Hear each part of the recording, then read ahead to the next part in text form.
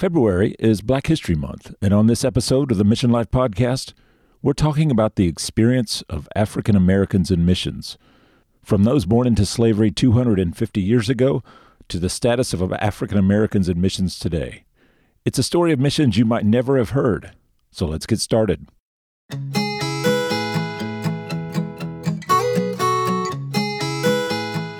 So it's not about the black church being successful or the white church being successful. It's about the one church being successful as we learn to work together.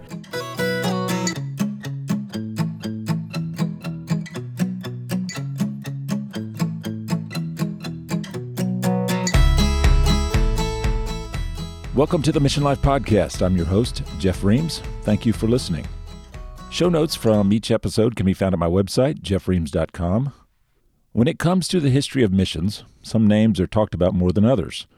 Growing up in church, I learned about Lottie Moon, Annie Armstrong, William Carey, Adoniram Judson. But on this episode, we're going to talk about some missionaries you might never have heard about. Many of them came to the USA in slave ships or were born into slavery. They heard of Christ and committed themselves to spreading his message of freedom. Their journey took them to Native Americans, Nova Scotia, to the islands of Hawaii and the Caribbean. They went back to Africa, to Sierra Leone, Liberia, South Africa, the Congo. They started denominations and mission agencies. I recently sat down with Richard Coleman, former Director of Mobilization and candidacy for TMS Global in Norcross, Georgia, to talk about the experiences of these heroes of the gospel, as well as the experience of African Americans in missions today. Richard is a young missions leader who saw God's heart for the nations on short-term mission trips. In addition to his work for TMS Global, Richard has been a missions director for a church and is now preparing to take his family to Ethiopia to support the mobilization efforts of Ethiopian leaders, sending workers across Africa and to other nations. Here's our conversation. As we looked at February, and it's Black History Month in our culture, and a lot of emphasis on Black history, in my area, I started thinking about who are those lesser-known missionaries in missions history that we should be talking about, and particularly with Black History Month. So I appreciate you coming on and us just having a dialogue about that. Like I said, I think a lot of, at least if you grew up in Baptist churches, you hear about Lottie Moon, Annie Armstrong, and William Carey, Adoniram Judson, some of those names. Right. But just to kind of get things rolling, who are some names in the African American history of missions, maybe early on, some of the early pioneers, most likely folks that started out as slaves in America but became missionaries? Who are some names that stand out to you? Well, first of all, thanks for doing this. I think it's part of the way that we learn as a nation. It's really not Black history as much as it is our nation's history. And unfortunately, you and I both are forced to live in the constructs that our society has created. And the construct is basically February's Black History Month. So hopefully we'll talk about it now, but also hopefully it'll make its way into the mainstream conversation. But to answer your question, the first missionary from America was George Liele, and he went out in 1782.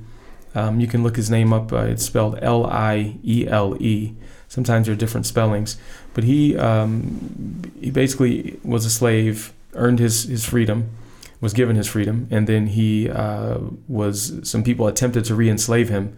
So he indentured himself to a British soldier and went to Jamaica and served as a missionary there.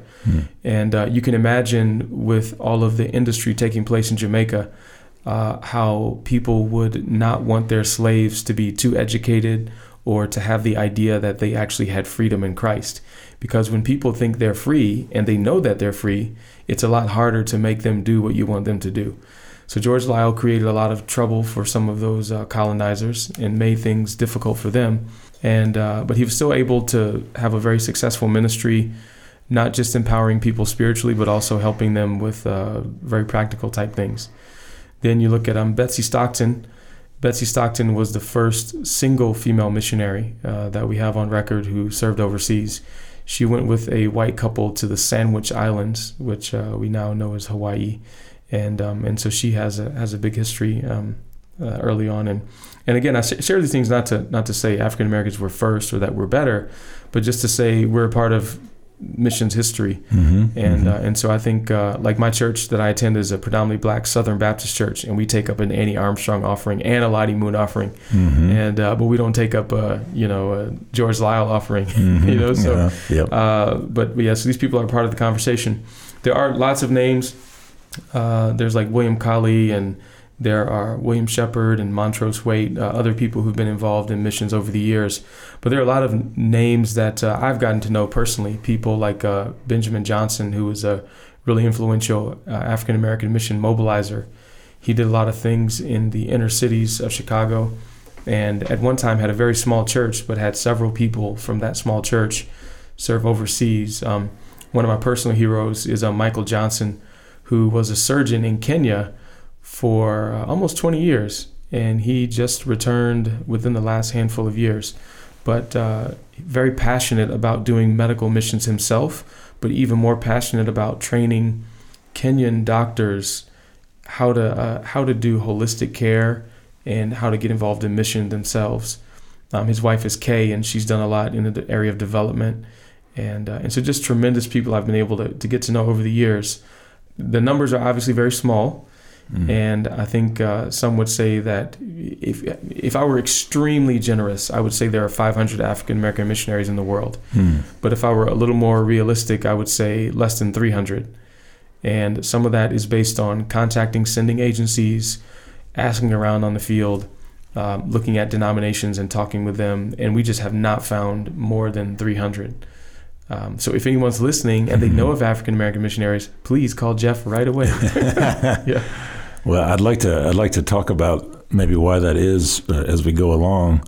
I'm particularly just fascinated by the early history, though. You mentioned Betsy Stockton and George Lyle. These are folks that didn't necessarily come to America as Christians. Like they probably came practicing African religions or something, and so I'm curious about their experience once they what you know from the history. After they converted, you hinted at something like, once they knew they were free in Christ. Yeah. What was their experience of converting to Christian? Did anything legally change for them? Did anything culturally change for them? Did their white, masters, were they concerned about that? What would the situation have been like for Lyle and Stockton and some of the other ones that had come to Christ? I'm really bad, as we talked about earlier. I'm horrible with timelines and specific dates. So if I'm not mistaken, some of these folks were here. They were born into slavery here in America. Born into slavery, yeah. But I do know that a lot of the slaves that came here, yes, they were practicing their traditional religions. But I think as they encountered the gospel, they fell in love with the person of Jesus. And you have heard a lot of Negro spirituals where people would actually, during their break time or when they were away from their duties, they found great hope and great relief, for lack of a better term, in their relationship with Christ. And I think that they were able to discern that there was some hypocrisy between the way that the scriptures were used by the slave master and the way that they understood Jesus. And as they began to learn to read, Christ became more clear in terms of who he was. And people responded differently, just as people do when they encounter any issue of injustice. Some will go along with the nonviolent approach, and they will, try to pray and march and take that route. And some say, you know what, this isn't right. We're going to take up arms and we're going to revolt. And you had slaves do both of those things. Some would be submissive and just take the beatings and do what they were asked to do. And you had others like, I think the Nat Turner had a revolt. There was a movie about that revolt. And so I think people just, they knew that they had been set free in Christ and that they shouldn't be bound up and locked up by any man. And so I think as they became more in love with Jesus and they realized his transformative power, they wanted to share that with others. And not just in their local context, but everywhere they had a chance to go. And that's how eventually, these movements happened where when they got their freedom and, for example, the AME Church was founded in 1787. The AME Church, African Methodist Episcopal Church, when they were founded, they didn't really think that missions was odd. I mean, it was natural. Like, shouldn't we want to take this gospel back, especially to our people, to our ancestors, or to our family back in Africa? And there are different parables I've heard. Someone said Africa was pregnant with twins, and she went through a violent C-section and sent ahead one of the children so that they would come back and help the rest of the family. So there's this kind of historical memory in the people on the continent of Africa, in some parts, I should say. And there's also this connectedness that many African Americans felt that we should definitely take this good news back to our family. And that's why a lot of missionaries had their eye on Africa early on. Plus, it helped that there were some people that assumed Africans would be resistant to malaria, and they died like everybody else. And then when I think it was quinine, if I'm not mistaken, was introduced, there became less of an emphasis on sending African Americans and just sending anybody, because it wasn't required that African Americans went. So that's just maybe a long answer to your question, but that's kind of what comes to mind. Well, some in the government had a recolonization society, the American Colonization Society, and in my readings, it seemed like Liberia was a destination for a lot of early missionaries going back to Africa, and they did seem to follow. They would go to Nova Scotia, where some slaves had been sent, and I think that was the assumption by some white leaders, was that they would, the Africans would be more conducive to the African environment. And like you said, once medicine advanced, people started going. Yeah, there's no need. And, you have like Locke Carey. I'm kind of using a little cheat sheet, but Locke Carey went to Liberia around 1821. One of my dearest friends, like an uncle to me, is Jim Sutherland. And Jim is a white gentleman who did his PhD at Trinity, TEDS, on African Americans and missions. So a lot of the research that I use, a lot of the research that the Black Church uses on missions is due to his reading and research and questionnaires and surveys. And he lives in Chattanooga, Tennessee, just a dear brother. Oh, fantastic. His website, if you're curious, is www.rmni.org, which stands for Reconciliation Ministries Network International, rmni.org. Okay. I'll put that in the show notes. Yeah, that's good, Richard. I appreciate you referencing him. It was there's a lot of fascinating history here. I think as we think about it, though, is there anything we can tell about their early motivation for wanting to do mission? Obviously, if you could escape the situation in America, you would, I would think. Right. But at the same time, they obviously had a burning passion for the gospel, because the situation it wasn't easy for anybody back then if you wanted to go to another country, but certainly their situation was much more dire. No, there's always that kind of feeling torn on the inside. A good example of this is George Washington Carver. I mean, he was brilliant. He went to school in Iowa. He was a very gifted artist. He had a brilliant mind, and he was recruited by Booker T. Washington to come down to Tuskegee, and you could see within George Washington Carver this: do I go to Africa or overseas and become a missionary, or do I stay here in my own country and help my people to eat? And you can feel that tension.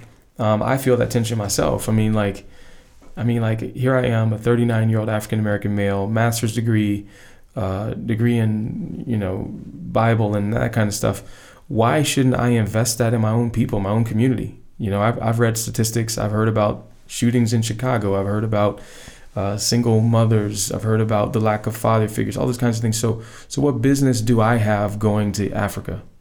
And that's the thing that makes it. That's the tension that we feel. And I think that same tension was there in the early African-American believers' lives. They wanted to make things right for their people where they were. You had people like Harriet Tubman, the Underground Railroad. I mean, how many people did she lead to freedom?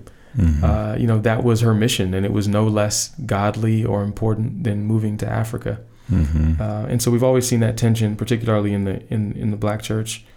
Do I stay or do I go? Especially when the gospel says that we should be going. Yeah. Well, when you do begin to do some research, you are struck by how many did go. I mean, I wouldn't necessarily, it wasn't. I don't know the exact numbers, and there's a lot of names we'll never But I was struck by how many did, and particularly given the difficult circumstances. Right, and it's always difficult to measure, I mean, as you know, with statistics, there's always, how do you acquire those statistics, and, were they done with perfection? I mean, like, for example, if there's a black businessman who goes with a company overseas and he's seeing that as an opportunity to be a faithful witness, he'll never get recorded. Or if there's someone who just says, we're just going to be crazy and just pick up and move to Africa or to Europe or wherever, they don't get counted, and they don't, they might do non-traditional type means. And a lot of it becomes word of mouth. And then what is a missionary? Some of the statistics that I've alluded to regarding the less than 300, some of those, unfortunately, I guess you could say, include, let's say, an African-American person who is serving on a majority white campus ministering to white college students, because that would be seen as quote-unquote cross-cultural. It might also include some people who are like serial short-termers, or those who might even be in roles that I had at a majority white sending agency. And so when you look at the actual numbers of who is literally selling their stuff, moving overseas for a long-term service in a cross-cultural setting, i.e. another country, that makes the numbers even less. Let's dive into that a little bit. Maybe what was going on and why the sending began to dry up a little bit. Yeah, we mentioned some things earlier about the some of the colonizers perceived us as a threat. It is, if your goal is to make money on sugarcane, let's say, and somebody's telling people they're free, that's you're going to go out of business, because nobody's going to want to work without being paid. And same thing for cotton or any other thing that made people rich. But then there were also a lot of sending agencies, I think, that were led by obviously Christians. We sometimes forget that Christians are still we are still products of our environment and our culture. And unfortunately, some of our white brothers and sisters had hearts that didn't value their African-American brothers and sisters equally. And so in the 1900s, you would see certain agencies that literally had policies that would not let blacks serve with them. And I know this because I heard from the mouth of the former president of SIM, Steve Strauss, who was a missionary to Ethiopia. When he came back and took over SIM, he actually looked in the record books and saw the policies, and he attempted to right the wrong, knowing that he didn't enact the policy, but he wanted to make it right. And SIM is now the co-sponsor of the African American Missions Conference in Virginia every June. They also have a very intentional approach at trying to recruit African Americans. They had an African American board chair for a little while.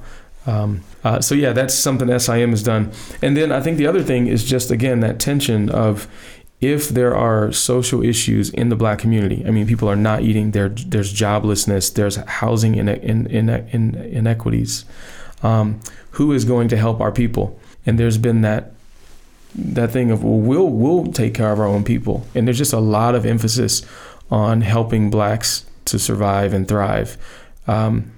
It hasn't always been done well, but I think that's been the general thing of, we got to take care of our own people. And if you look at a timeline, one of the articles that Jim Sutherland wrote in the EMQ, or Evangelical Mission Quarterly, in 2004, he kind of gives this timeline where you see that 1865 to 1890, there the Jim Crow laws passed. 1880s to 1960s, there was segregation. You had migrations from the south to the north. You had economic depression. You had the right to vote was given, 1965. Civil rights laws were lost. When the Jim Crow laws were restored, that was up until 1970. And then you had economic recession.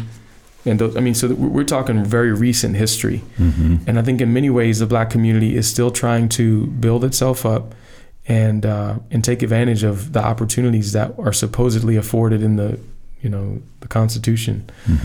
I think that's right now a big focus. One last thing I would say is just, I think that there's just not a lot of education. The fact that you're doing this podcast is very commendable, because you're at least attempting to create awareness. And in our seminaries, in our churches, there's just no awareness of the contributions of non-whites. And I don't think it's necessarily because of blatant racism. I think it's just out of sight, out of mind, or people celebrate their heroes, people that look like them. But there's so many people who have done great things in this country, and they're just not talked about. Mm-hmm. And so as we celebrate those folks, I think expands our horizons, Yeah, absolutely. Well, and I was struck by the accomplishments of the early pioneer, those either that were born into slavery and became missionaries, leaders in the church, members of the church, churches in the North, founded mission societies, went back to Africa, did amazing things, went to Jamaica, the Caribbean, Hawaii, Nova Scotia. I was struck by the accomplishments that we haven't heard about and don't talk about, but and they're there. It's quite amazing. I mean, it's amazing. One thing I wrote on my hand, I write on my hands, my daughter gets on me about that, is currently I would say one of the issues is there were only 3 African American sending agencies just a few years ago, and of those 3, one doesn't even have an email address. So that kind of tells you that one is still kind of. It needs some life breathed into it. Yeah. The second one is called Ambassadors Fellowship, and they have missionaries. I don't know how many they have. And then there was Carver Foreign Mission or Carver International Missions that does a lot of work in Liberia, but their missionary force is pretty much down to 1 or 2 right now, aside from the Liberians that they help to employ in the country. Mm-hmm. And so if you're African American and of course there are denominations like Church of God in Christ or other groups that are sending people, the AME Church or the National Baptist Convention, they do send people every now and then. But imagine if you're African American, you've never really heard about missions preached from the pulpit. Your pastor perhaps was never educated in seminary with a missions class, but he learned other things, maybe like social related issues. Or subjects, and then you somehow, some way, grab a heart for the nations. Where do you go? Where you join a majority white structure, which may or may not have the sensitivities to receive you the way that I've heard this from firsthand experience, not firsthand, actually firsthand, but also secondhand. Okay. I've talked to people who have said the interview process did not take into account their African American experience as related to theology. And these weren't minor things. These were maybe the way that things were articulated. There were also issues of, what worship styles do we employ when we're on the field? Is everything done in a quote unquote white way? And I know that's a very broad way of saying things, but does the black person consistently and always have to assimilate to white culture in the agency, on the team, in the field? And by the way, they have to assimilate to the culture that they're trying to reach. And it's a very exhausting process.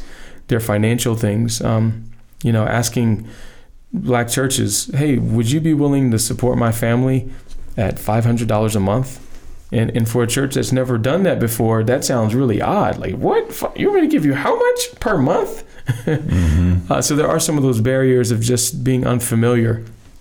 And then I think some agencies have to do a better job of connecting with people of color. Yeah, I'm fascinated by that, and I appreciate you bringing that up, Richard.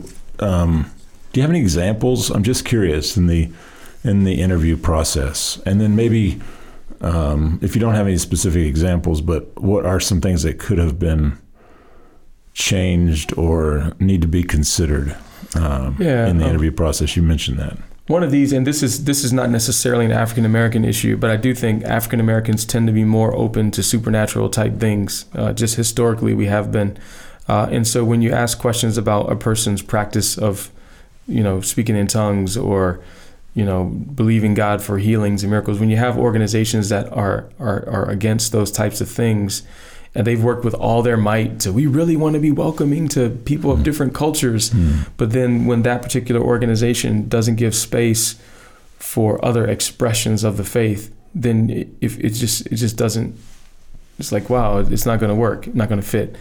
I can give you an example from the field. I know maybe not theology, but I have a friend who serves overseas, and she said that the locals of that particular country she's in told her, we notice that the whites treat us better as locals than they treat you as an African American, than they treat you as an African American. This is something they said to her. We have had people, on the field when they have felt that someone did something that was inappropriate or said something inappropriate that was racially insensitive, and they have confronted someone, it's been dismissed as, oh, you need to have a sense of humor, you need to, whatever. So it seems like the missionaries have had they've brought their baggage with them from America, and they've never processed through it. And when it gets on the field, the African American missionary feels like, man, like I feel racism on my own team. Sometimes it's not Americans. Sometimes it could even be missionaries from Europe who haven't gone through that process. I can tell you, my sister, for example, went on a trip to Costa Rica, and somebody says, "Hey, we need somebody to sing. You're Black. We know you know how to sing." I was on a trip to somewhere, and one of my friends was playing music by Fred Hammond, who's a prominent African American worship leader, and someone says, "Hey, turn that off. We want to hear worship music." And so imagine being a Black person who listens to Fred Hammond, and then you're told, turn that off, we want to hear worship music. And it's those subtle microaggressions and comments that remind you that you're not really welcome unless you adjust and assimilate to the majority. And for some people, it's so exhausting that they just say, I'd rather just not even go through the process. But I've heard it countless numbers of times. Those are just a couple examples. Interesting. That's unfortunate to hear that's going on and on all levels, but in particularly, like you just talked about, and to think that, the missionaries would treat the locals better than their own teammates. I know we've had some mission teams that were majority African American, and they came from other churches. Yeah. And they had trouble fundraising. It seemed like missions was not as high an emphasis in their churches. And like you've already talked about, there's other issues they are concerned about and they're focused on. No, they are. And the finances, I want to give a big shout out to my church, Green Forest Community Baptist Church, which is a Southern Baptist church. I wrote a letter to the pastor, and he shared it with the deacons, and we asked for a large amount. And they said yes. Wow, and awesome.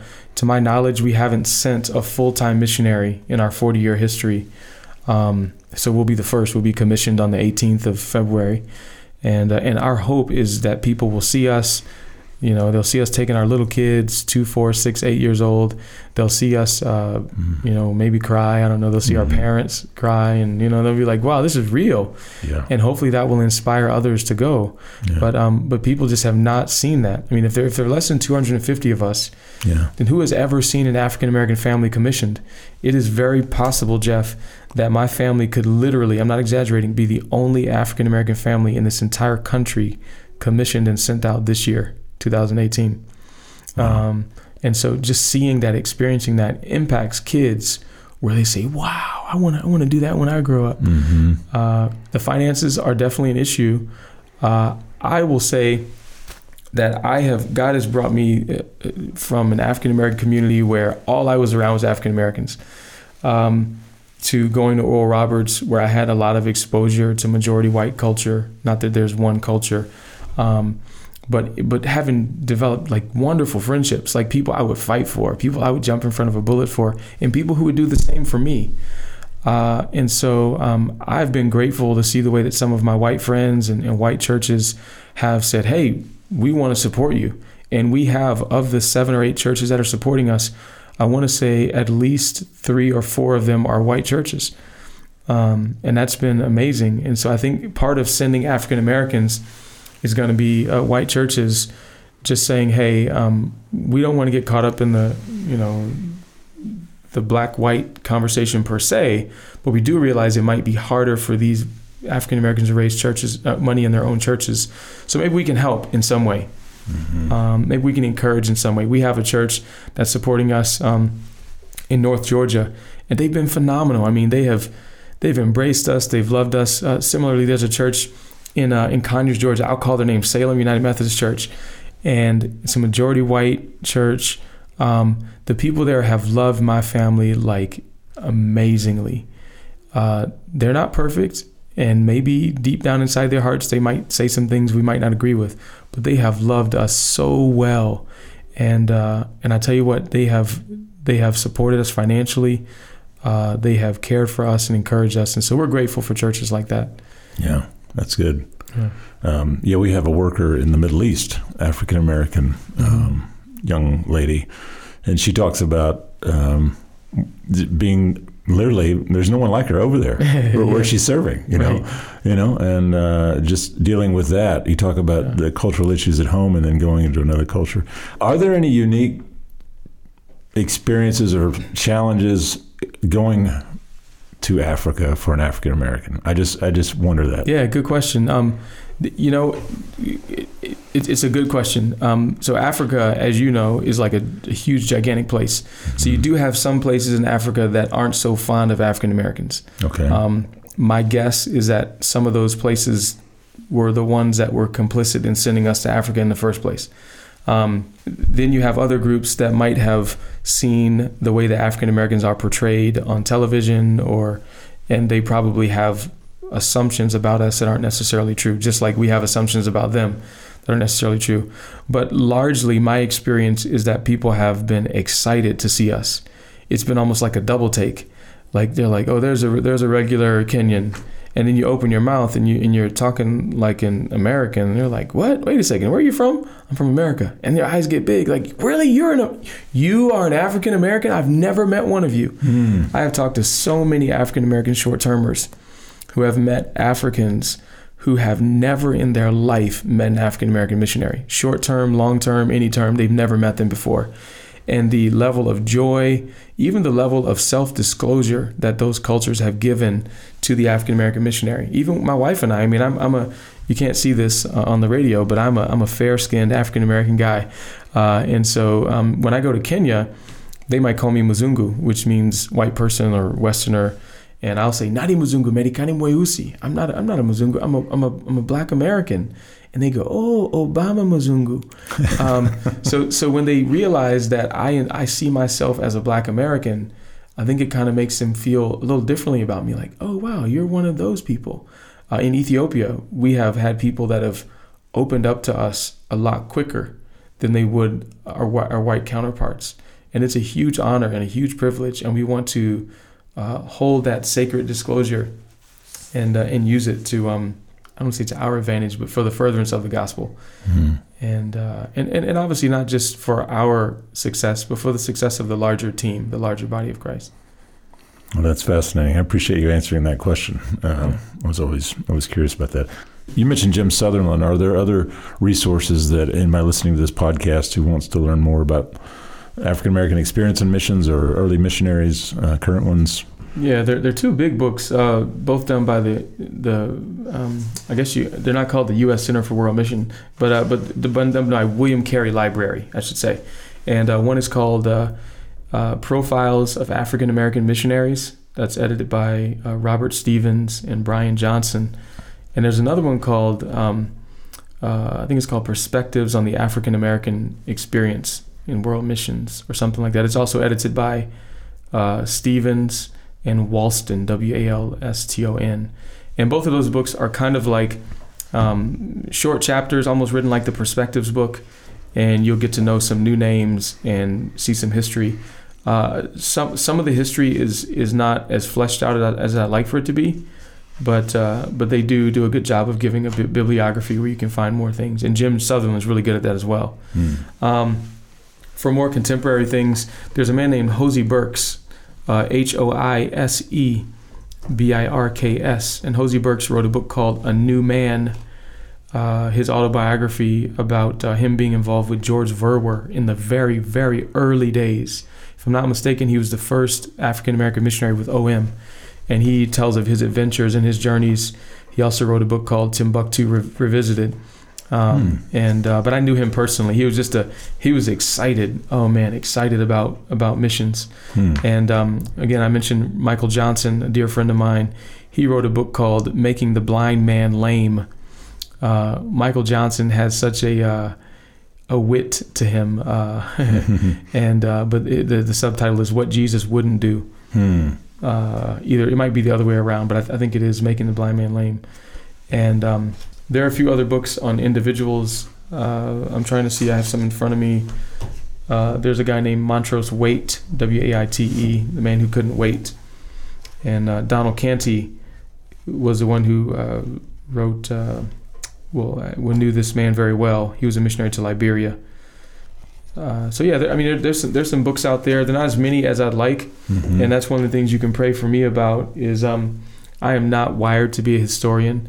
There's some people who just sit in the library and they just eat up books and they spit out, compilations of, all the things they've learned. And that is not my forte. But I realize that I might have to do something like that someday in the future. So Yeah, so pray for me. Or I mean, it doesn't matter who writes the book. I know there are people of all colors who are historians who would maybe enjoy writing on this subject. So maybe one of your listeners would like to get a library card and write a book. It is fascinating. I enjoy history myself. And I don't know, maybe this is just my opinion. I'd love to get your thoughts on it. The fact that Africa now is sending and is a majority Christian, especially in the sub-Sahara part of it, I think has to in some part be attributed to the early African-American missionaries that went back there, I would think. And and the fact that now it's a sending continent, Yeah. And we read about Christianity shifting to the southern hemisphere, and South America sending, and so many places. And the fact that you're going to Ethiopia to support a sending organization that's already doing the work. Right. That's an interesting thought. I've never thought of it that way, but I would imagine you're right. It's there have been some contributions that we've made. I know Liberia has been a place where we put a lot of emphasis. I mean, that's where the Back to Africa movement, if you will. We all went back to Liberia, so you can see why that would be such a hot spot. And in other places in West Africa. And there are other places that we've gone, but it's been, we have discipled and helped people to come to know the Lord. And I think we've always had a very holistic approach to the gospel. Yeah. Not just preaching the words of Christ, but also demonstrating justice and demonstrating feeding people and that kind of stuff. So that's been one of the strengths I think we've brought. Yeah, if you look at the profiles of African American missionaries book, they'll highlight several recent and modern workers. I remember reading a story of there's a missionary in China, the Philippines. Yeah. And I know some of these folks there. I mean, I think it's funny because, and you know this, Jeff, more than anyone, the people that we kind of laud as heroes and the great missionaries, they're just like regular people who they were just being faithful to the Lord. They weren't trying to be heroes.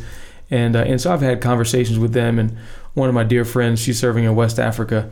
And I read her newsletters, and I'm just like, wow, she's going to have like a place close to the throne when she gets to heaven. She is amazing. And when you talk to her, she's like, well, I don't really see myself that way. I'm just teaching people to read and teaching people to read then helps them to read the Bible. And, but just tremendous people. And I'm really excited to have spent a lot of time with some of them who are they're passionate about missions. They're passionate about Jesus more so, but definitely passionate about missions. And they have lamented, as have I, that even as African Americans, trying to mobilize our churches is challenging. It's very challenging. And so one thing I try to do is I try to support those local initiatives that African Americans are doing and not disregard them and say, get your eyes off of your neighborhood and let's go to the nations, because that starts a fight. And I think it doesn't respect the difficulties that there are in a lot of Black communities. I mean, I think I mentioned in class, if I'm not mistaken, 70% of African-American babies are born to single parents, single mothers. So that's real. And we can't poo-poo, for lack of a better term, those efforts that churches are taking to revive their communities. Yeah. At the same time, for anybody listening to this that is African American and they're interested in missions, I know we partner with several organizations that I would point them to. But are there any other pathways that you would point them on? Yeah. Well, I mean, I have to I have to be diplomatic in my shout outs.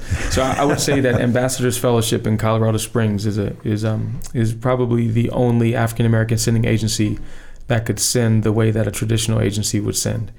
The resources are going to look different. The training is going to look different. It's not going to be as shiny and, spectacular as groups that belong to Missio Nexus and have, all the bells and whistles. But they do a good job at what they do. There's also, SIM, which SIM has put a lot of energy into educating their staff and educating their fields about how to care for African Americans. There's obviously my organization, TMS Global, who hired someone to help with diversity initiatives.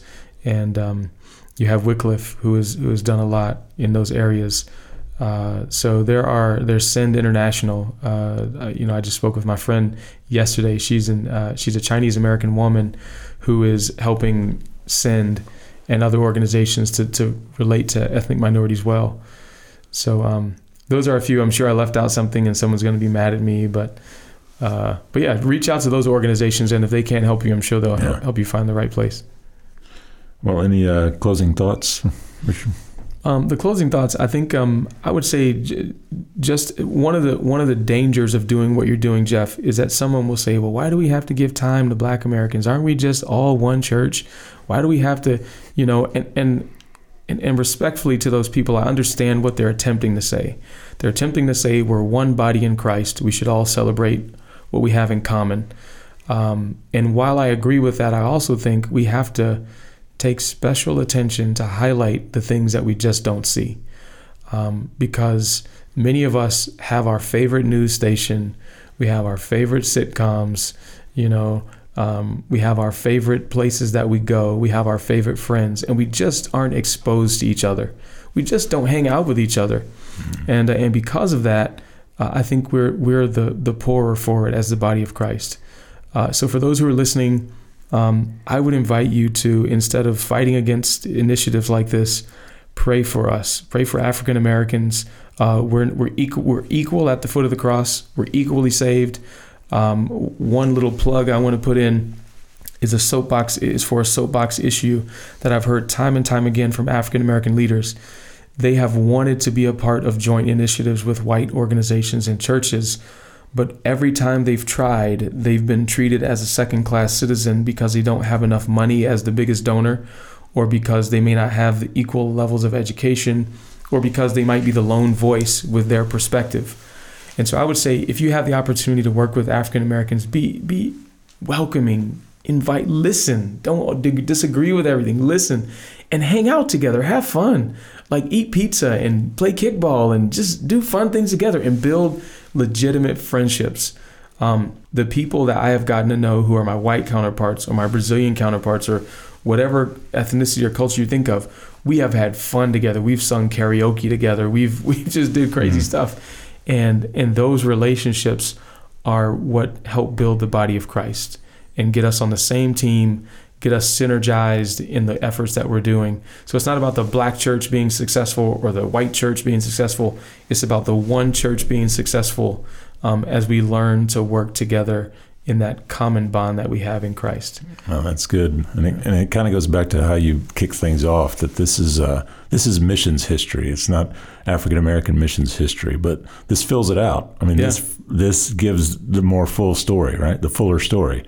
Yeah. I grew up with, my culture looking through our lens and pointing out, our heroes, right? Yeah. And we didn't get the full story. And there's still, we'll never get the complete story. There's people doing amazing things we'll never hear about. They'll never get an article in a book. And they're just doing it, right? Right. And I just appreciate you coming on and us having a conversation that fills out the story. And it's our history. It's the history of the church. Yeah. And for God's glory. Absolutely. At the end of the day, what we want is His name to be called, not a community, not a person, but His name to be lifted up. And I think that's best done when we work together as a body. Yeah. And that certainly bears witness to the world when they see people of all ethnicities working together, and the mystery of Christ bringing down the walls between Jew and Gentile, and Black and white, and African and whoever else. It's beautiful to see, and I pray that for our mission organizations that will improve in that area, and that will, like you mentioned it, some of the stories, unfortunately, earlier, and we'll see more. Well, be praying for you and your family. You leave in a few days. How are the kids excited? What do they think? Yeah, we bought. We went to one of the department stores and bought new luggage for the kids, so they all have their one little carry-on bag. All right. We got like a magenta-looking color, orange, green, and yellow. So they all got their own color. And so they're excited about that. They've been really resilient, moving from different houses that we've stayed in, traveling, putting miles on the minivan, and then even getting rid of their toys. My wife has said, hey, do you guys want to get rid of some toys? And they've given away toys. And I'm like, no, I actually like that toy. Why are we giving this one away? Yeah. So we're excited, and they're excited. And I think the best is yet to come. Yeah. So you're going to work with the organization you're expecting to help to mobilize, and what will that entail? Will that entail traveling around Africa, or staying in Ethiopia, or no travel? What's that look like? We're going as a part of TMS's kind of hope that we can be involved in mobilization and equipping African believers who are, again, equally called, equally passionate. Mm-hmm. They're just saying, hey, we have a few blind spots in terms of culture shock, teaching our people about culture shock or contextualization or member care. Would you come in and kind of help us get started and give us some ideas of how we could teach and train and mentor and coach? That's and good. Our hope is to do it for a while and then hand it over. There are some really unfortunate realities, though, that sometimes when the foreigner comes in, more people show up to your workshop, or they take what you say more seriously. And what I'm hoping to do is to kind of, change that, not single-handedly, but I'd love to just encourage and promote what some of my African counterparts are doing.